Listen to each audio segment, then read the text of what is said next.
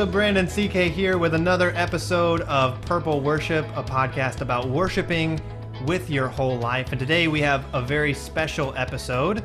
So any of us have heard for about a month now is the coronavirus crisis and what we're in and what it means for our life in the here and now. So I want to shift the conversation a little bit, look ahead and explore what's it going to look like once the main threat of this has passed. Some of us start returning to semblance of normalcy. What does it look like for us to pick up the pieces? So basically, once life returns to semi-normal for the majority of us, how do we as Christians, and then specifically as individuals, I think the church conversation is a different conversation altogether. Mm-hmm. I know our church is doing some specific things, but for us as individual Christians, how do we pick up the pieces? How do we rebuild? What should change? And then what must be regained that we've lost in all of this? So let's have that conversation a little bit. I have some thoughts I'll hold back, but again, I want this to be a little bit more of a conversational exchange. It's a special episode for a special time, so we don't have to stick to the strict rules of conformity. So let's just kind of spitball a little bit. What should we do? What are the strict rules of conformity for podcasts? Right. Yeah, exactly. No, I think first, I don't know. There's going to be, I don't know what normal means, right? Mm-hmm. Like this is changing business. It's changing communication.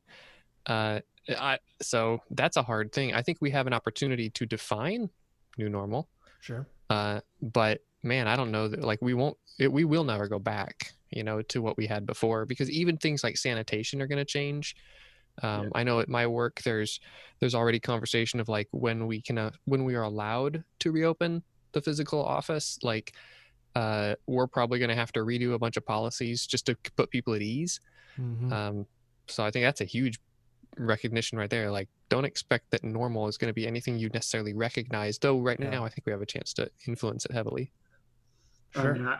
I saw that crude oil dropped to negative $40 a barrel.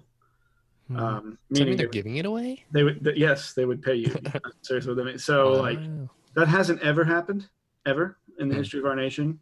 So and obviously this is world impacting, not just nation impacting. So right. I agree that there's a lot to work through and think through, and I think trying to say we, meaning more than the three of us right here, more than my family, is a really difficult question to answer. A lot of times when we say we mean the government, or we mean Americans as a whole.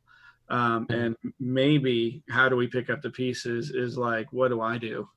That's good. What do I need to do in my specific context? Yeah. Absolutely. And I think that's the thrust of the conversation that I want to have is what do I do? Because we're all in three different locations, three different church contexts, three different culture contexts. I mean, you guys are closer, but you're in a smaller city. CK's in a larger city, in a different line of work. I'm a pastor in Texas. It's a very different response in Texas than most of the world. We're a little late to the party on a lot of things. I think our normal will return a lot faster than other people. Specifically places like California and New York, they probably won't ever get back to anything close to what they had. It's going to be technology will change things before they're able to get back to the place to where they were, right? So it's going to always be a different world for their kids. Texas, I don't think is going to be like that. I think we already are treating this a little bit more it's not as big of a deal down here as a whole, government and everything. And so the people around here, the vibe around here, it's kind of almost a little bit lighthearted about it. We fist bump or elbow bump and we'll make a joke about it or whatever. And part of me wonders how long that's going to last. When are we going to go back to shaking hands or giving hugs and not thinking about it, right? So I think the thrust of the conversation, two different things. Not how should we as individual churches respond to our community, but how should Christians, the church, respond in general. So the principles of it, what does it look like for the church to take the primary role in picking up the pieces, right? So this is not government's job to fix this. This is not, Right. it's not secularists' job to fix it. It's not school's job to fix it. If it's on us, how do we fix it? How do we help people? How do we encourage people? How do we lift people up? How do we rescue them from whatever the effects of this were on them? And then take it all the way down. What do I do? What's something practical I could do in my community, in my church? What can I do, actually do, you know? So let's talk about that for a minute. Like, what should change permanently? What do you think should change permanently from a Christian's response perspective? Because we've changed a lot of things just in the last month and a half about the way we interact with one another. Is there anything that should change permanently about the way that we think or act or do church or any of that? I'd like Christians to have a better. So I'm thinking theologically, you know, but like I'd like Christians to have better, more biblically sound responses to pain and suffering, and a more cross-centered, heavenly minded kingdom. You know, our kingdom is not of this world, on this earth, perspective. You know, moving through this, you know, like when all these people have lost their jobs, their livelihoods, their savings, that's a really good time to remind people and be a witness, and even just for our own sake, it's gone, you know, like that, you know, like it just like that, and it doesn't take some massive tragedy. It doesn't take somebody dying in your family. It doesn't take, you know, your spouse dying or your kids dying for your life to just be completely upended. Yeah. There could be a global pandemic that never touches you, and yeah, you could lose your job, you could lose your house, you could lose everything you've worked for on this world, and that's a really a great time to talk about life being a vapor and there being something more, you know, better and lasting. Sure. So like as far as like big top level principles, that'd be I would want the church to just the church's witness to be more sound in that way. Yeah. And I think even our response to the whole thing, kill the prosperity preachers. Not kill them literally. Right, kill them literally. I mean, kill the prosperity gospel. Let's make sure they all get it. if that would be the ultimate irony, though, right? It would be the ultimate irony if every single prosperity preacher had COVID. Yeah.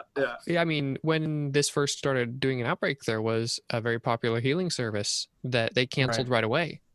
It's like, wait, you're a healing service, like, you know, I mean, and I think that you're right. Like, this has exposed the crack. Anytime you put like exponential pressure on a system, all the little cracks start getting exposed, right? And so whether it be like in software, like what I do, like if you have an influx of users like Zoom, you know, like influx of users, all the little cracks start getting exposed. And I think the same thing happens to our faith or to society writ large, because anytime you take something that was running pretty well, but let's be honest, didn't have the infrastructure it needed, like within our churches to support our members remotely.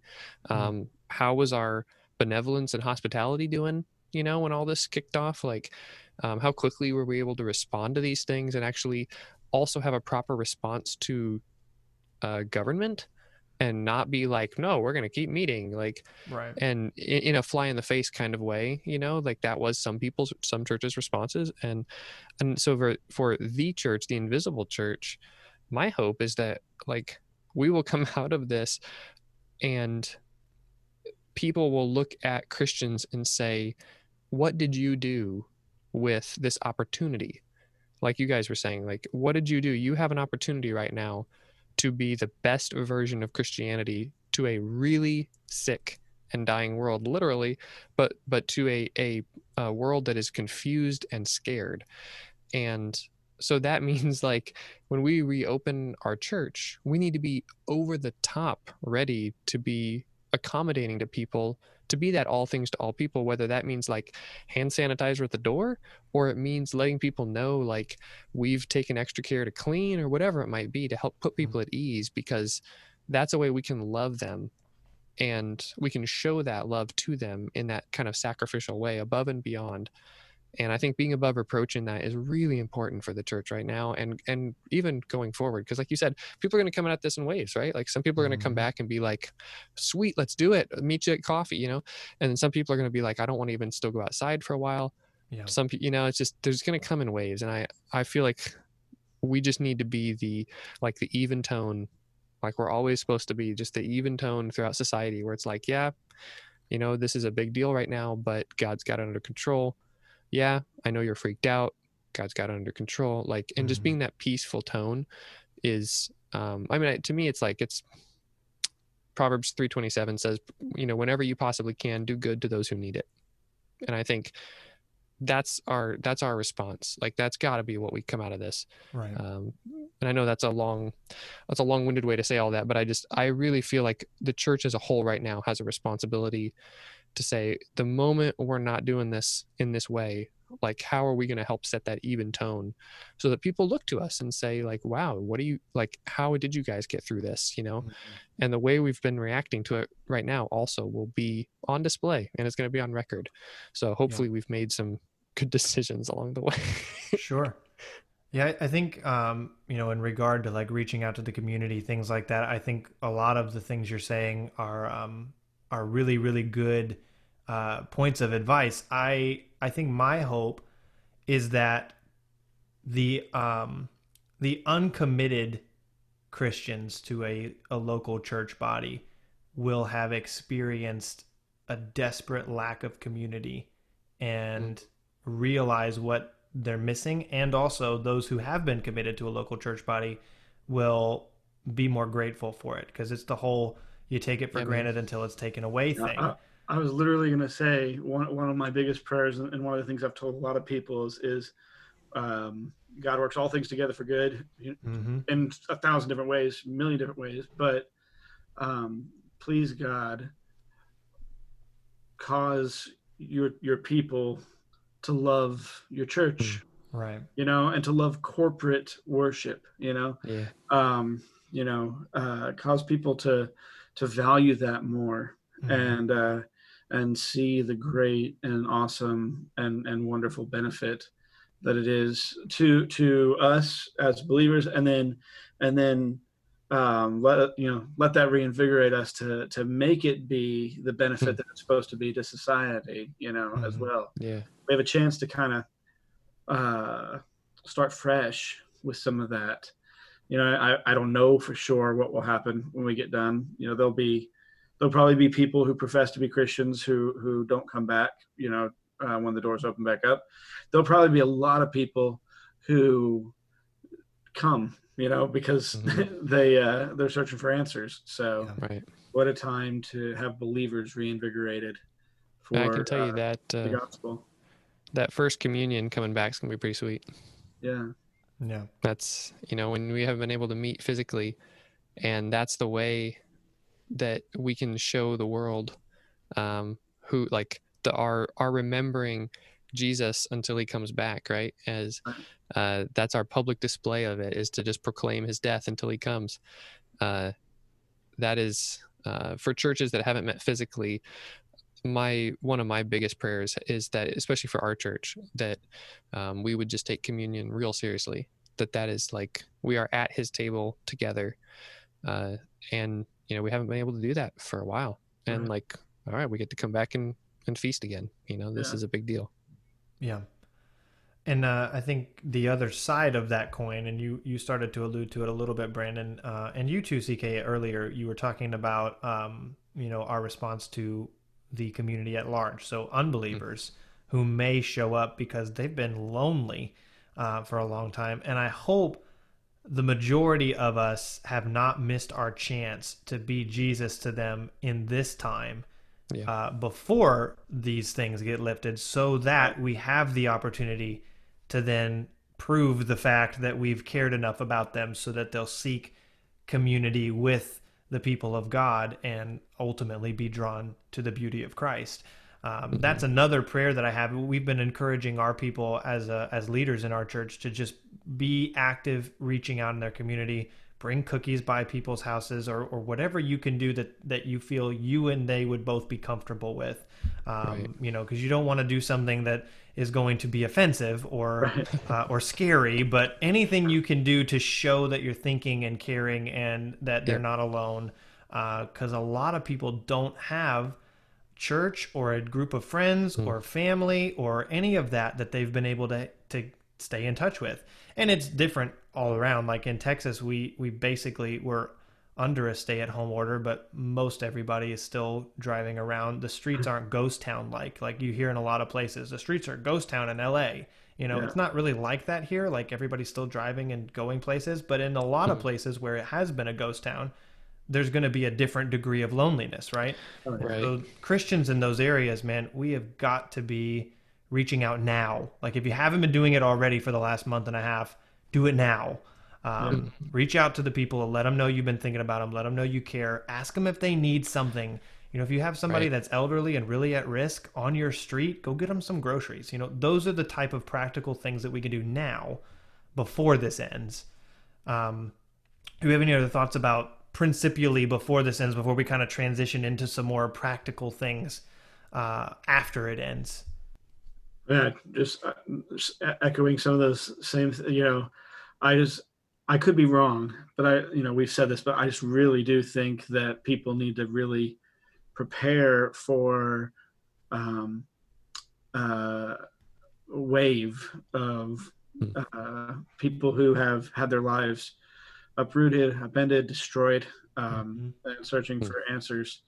And I think even maybe professing believers who bought into the prosperity gospel type thinking will need answers too. So while we're thinking about the ministerial aspect practically, doing those things, the more that we engage people, the more they're going to ask us, the more that we're going to get close to them, and then they'd be, why did God do this? Why do you let this happen? There's no way that he can bring good from my daughter dying or whatever, and we better take time to have good answers. Yeah, totally. I think there'll be a lot of thorny ground nominal Christians who got their faith choked out. Yeah. And they may not be searching for answers in the right places. We have a responsibility to them as well. And, just one more thing on that. I felt that God was impressing on me a couple weeks ago to start planning for some form of, you can call it evangelistic outreach if you want to, but some form of that to come on the heels of this, where we've just been praying about it. We've been fasting over it, and we haven't really, I told my other fellow pastors here, we don't even really market it, but we just trust God and something might happen, and I think that we may experience some ripe ground for all the reasons that we've been talking about, where people are just like, I don't know where else to go, and sometimes God's got to get people in that position before they'll listen to him. It's not ideal, obviously. And you gotta nurture those people, because they, there's a lot of Christians who may or may not be Christians in name only, who chase God for the things that he can give them and not for God himself. So you got to be careful about that. But I think our response now and then ultimately should be Jesus. We should just be like, there's a whole bunch of hurting people. We got to help them, But it's so easy. We got to help them and point them to Christ. That's pretty much it. It's pretty simple. So cliche. I know. I'm very unoriginal. So the thing that kept resonating in my mind as we kind of transitioned a little bit more into practicality, I was thinking about this all day and a little bit yesterday too, and I was just like, widows and orphans. I don't know why, but it just kept popping up in my head. James 1:27, pure religion, undefiled, widows and orphans.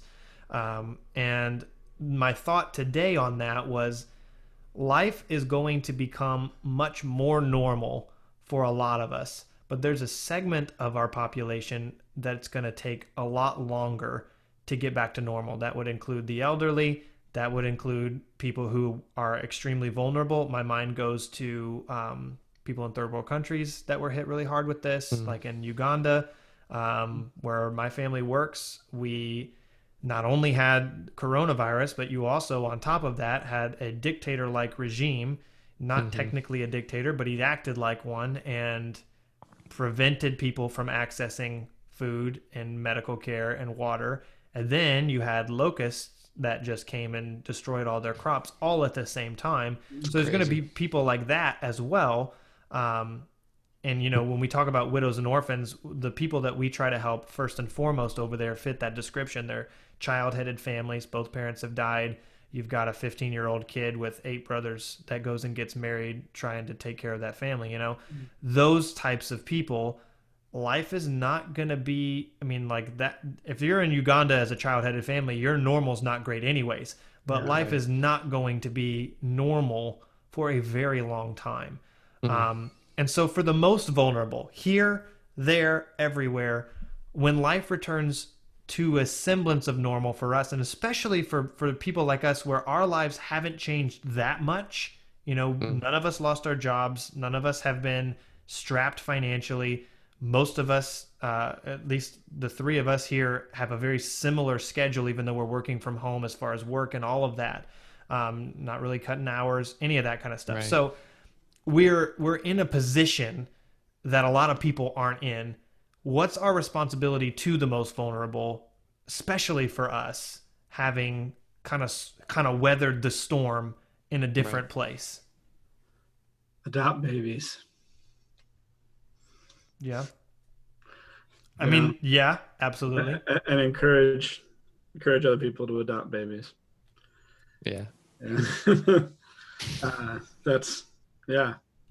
There's more now. Like it was already pretty bad here in America, and it's getting worse Yeah. because of this. Mm. So adopt, Yeah. adopt, adopt, adopt. Hmm.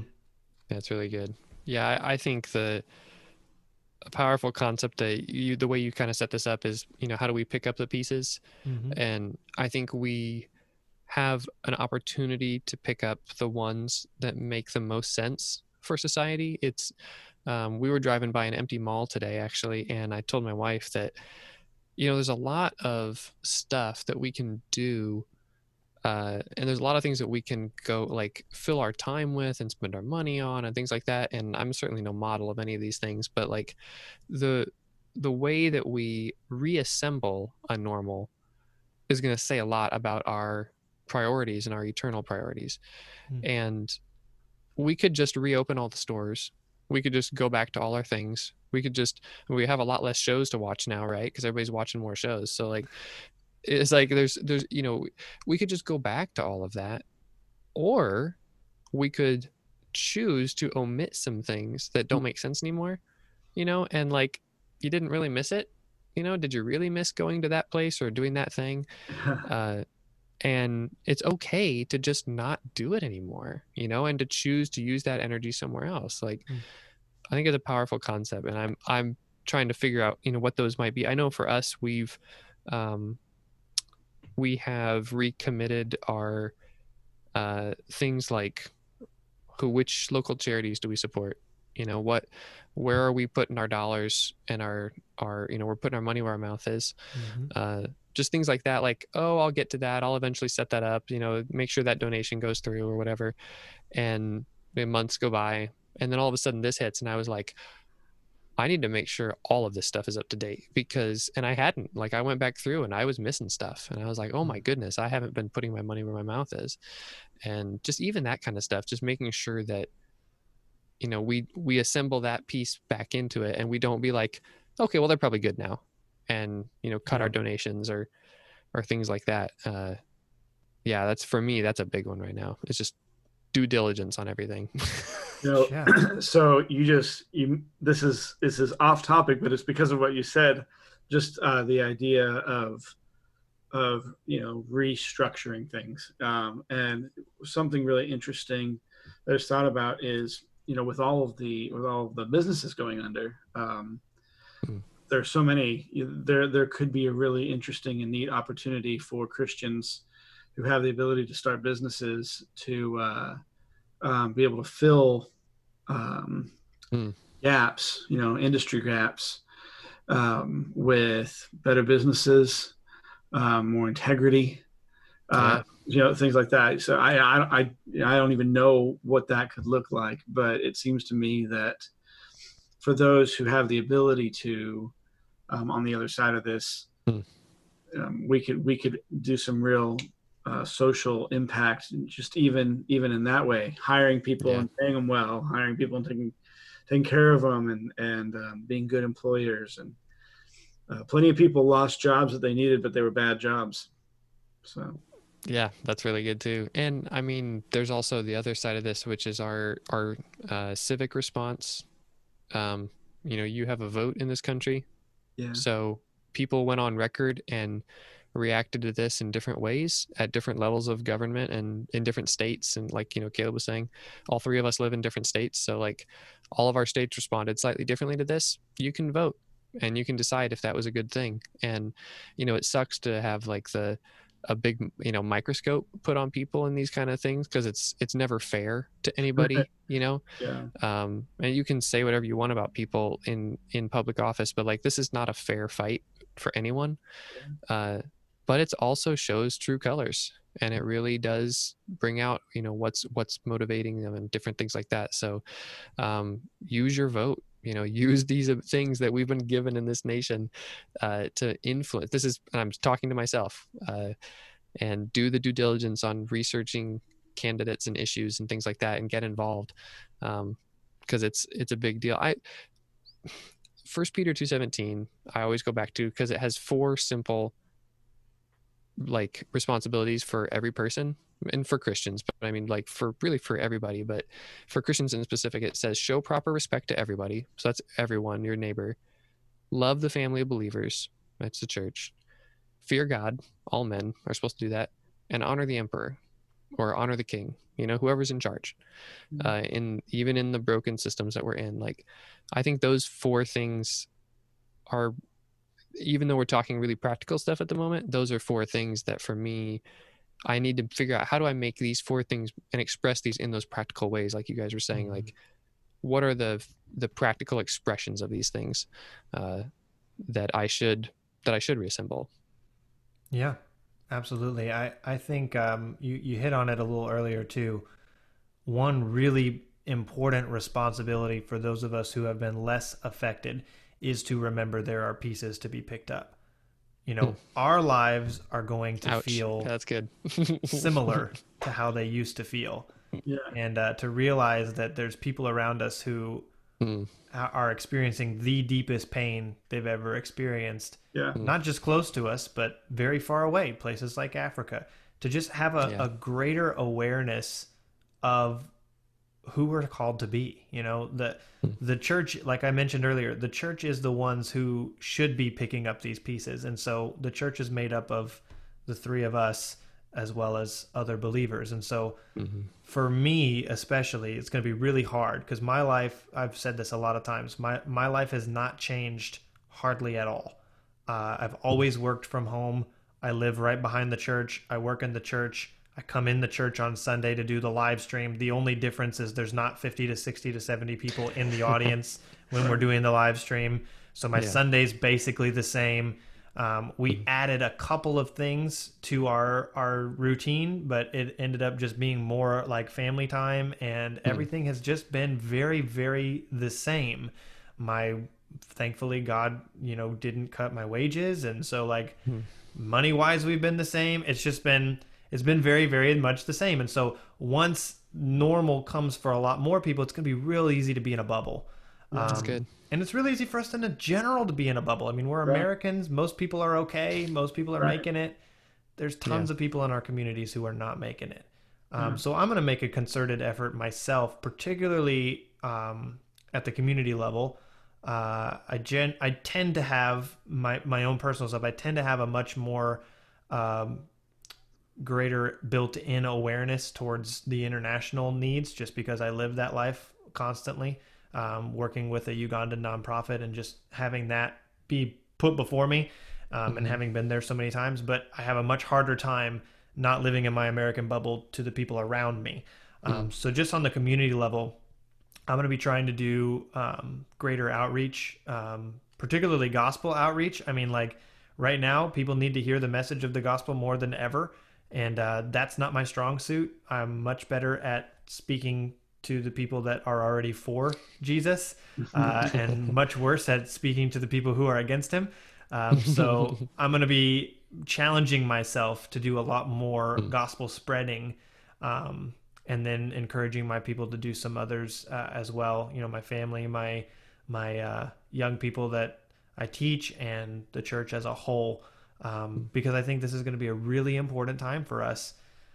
You mentioned, CK, the different responses of people, and I think it's going to be really extra important for the church to take bullets away from the enemy, by doing right. You know, I don't remember if it was said this episode or the last one we talked about, but I think it was the last one. But we were talking about good intentions. Good intentions are great, but I love this quote. It's not enough to mean well. We have to do right. And so doing right, whatever that is before God, do right, and then also factor in the fact that doing right before God includes, built into it, a love for neighbor. And we need to do that in such a way that we're taking bullets away from the enemy, who can look at us and say, idiot church, they're responsible for spreading this, they're responsible for all of these other things, and they don't love their community, they're not reaching out, they're just staying in their little club, there's churches all over America that are going to be totally deserving of that, and I don't want to be one, and I don't want to be part of one. And I think as individual Christians, we need to make sure that we're doing the same thing too. CK, you're better at that than I am. You were talking me into that a little bit on Thursday night. There's the just reminding you, the justice warrior part of me that sees injustice and is like, I don't care. I don't want the injustice. But I do think it's really important for us to de-weaponize to whatever degree we can. You know, the Bible says, live at peace with all men as much as it depends on you, right? It doesn't always depend on us. They're gonna call names and throw stones, but it's a lot harder to make accusations stick if you're doing right. Give hugs. Man, I'm gonna be excited when people don't give that a second thought. You know? No, I'm serious. Like those practical things, man. Like I think you know, you said it'll be a long time. I think that every time somebody coughs for a long time, it's like, and it's, yes, it's comical. It really is. Like I just I fear coughing all the time right now. Right. You know, like even just a you know, but right. You know, it's going to be a long time before people aren't scared of that. Even if things are moving back to normal, we're just got to live with. That's a weird cultural thing now, you know. And giving hugs is going to turn into a weird cultural thing. It is. And there's a lot of interesting, to say the very least, opportunities that lie ahead, I think, for Christians to try to figure out how to show love to people during that time. We use the strange phrase "love on people," and I don't know what that means exactly, but you know, the ability or need for loving people will be. We have to walk through that. It might be loving to like hold your coffin with all your might until you can get 10 feet away from it. Like, we might need to continue to think about those types of things. Yep. Yeah, we do. You're right. So, yeah, I can't even. Yeah, I can't even. You know, I told you guys when we started, like, you say, what's the practical? Like, my head just explodes, you know, with all the possible things that could lie in front of us. Yeah, here's something everybody can do, and I think we can end with this. I was telling CK on Thursday that I think one of the best definitions that I've ever heard of encouragement I heard this past week: pouring courage into people. So how can we pour courage into people during this time? You just mentioned, Brandon, there's going to be a lot of people who are living in a state of fear. So first of all, it's on us to not do that, right? You know, God has not called us into a spirit of fear. He's called us to be wise, but not to be fearful or paranoid or skittish or any of those things. So be wise and be kind, but don't be afraid. And then some of that courage that you have, that God is giving to you, you need to use that and pour it into people who have less. And just lift them up constantly. Call them and say, hey, how you doing? God has not given us a spirit of fear. Preach the gospel to them.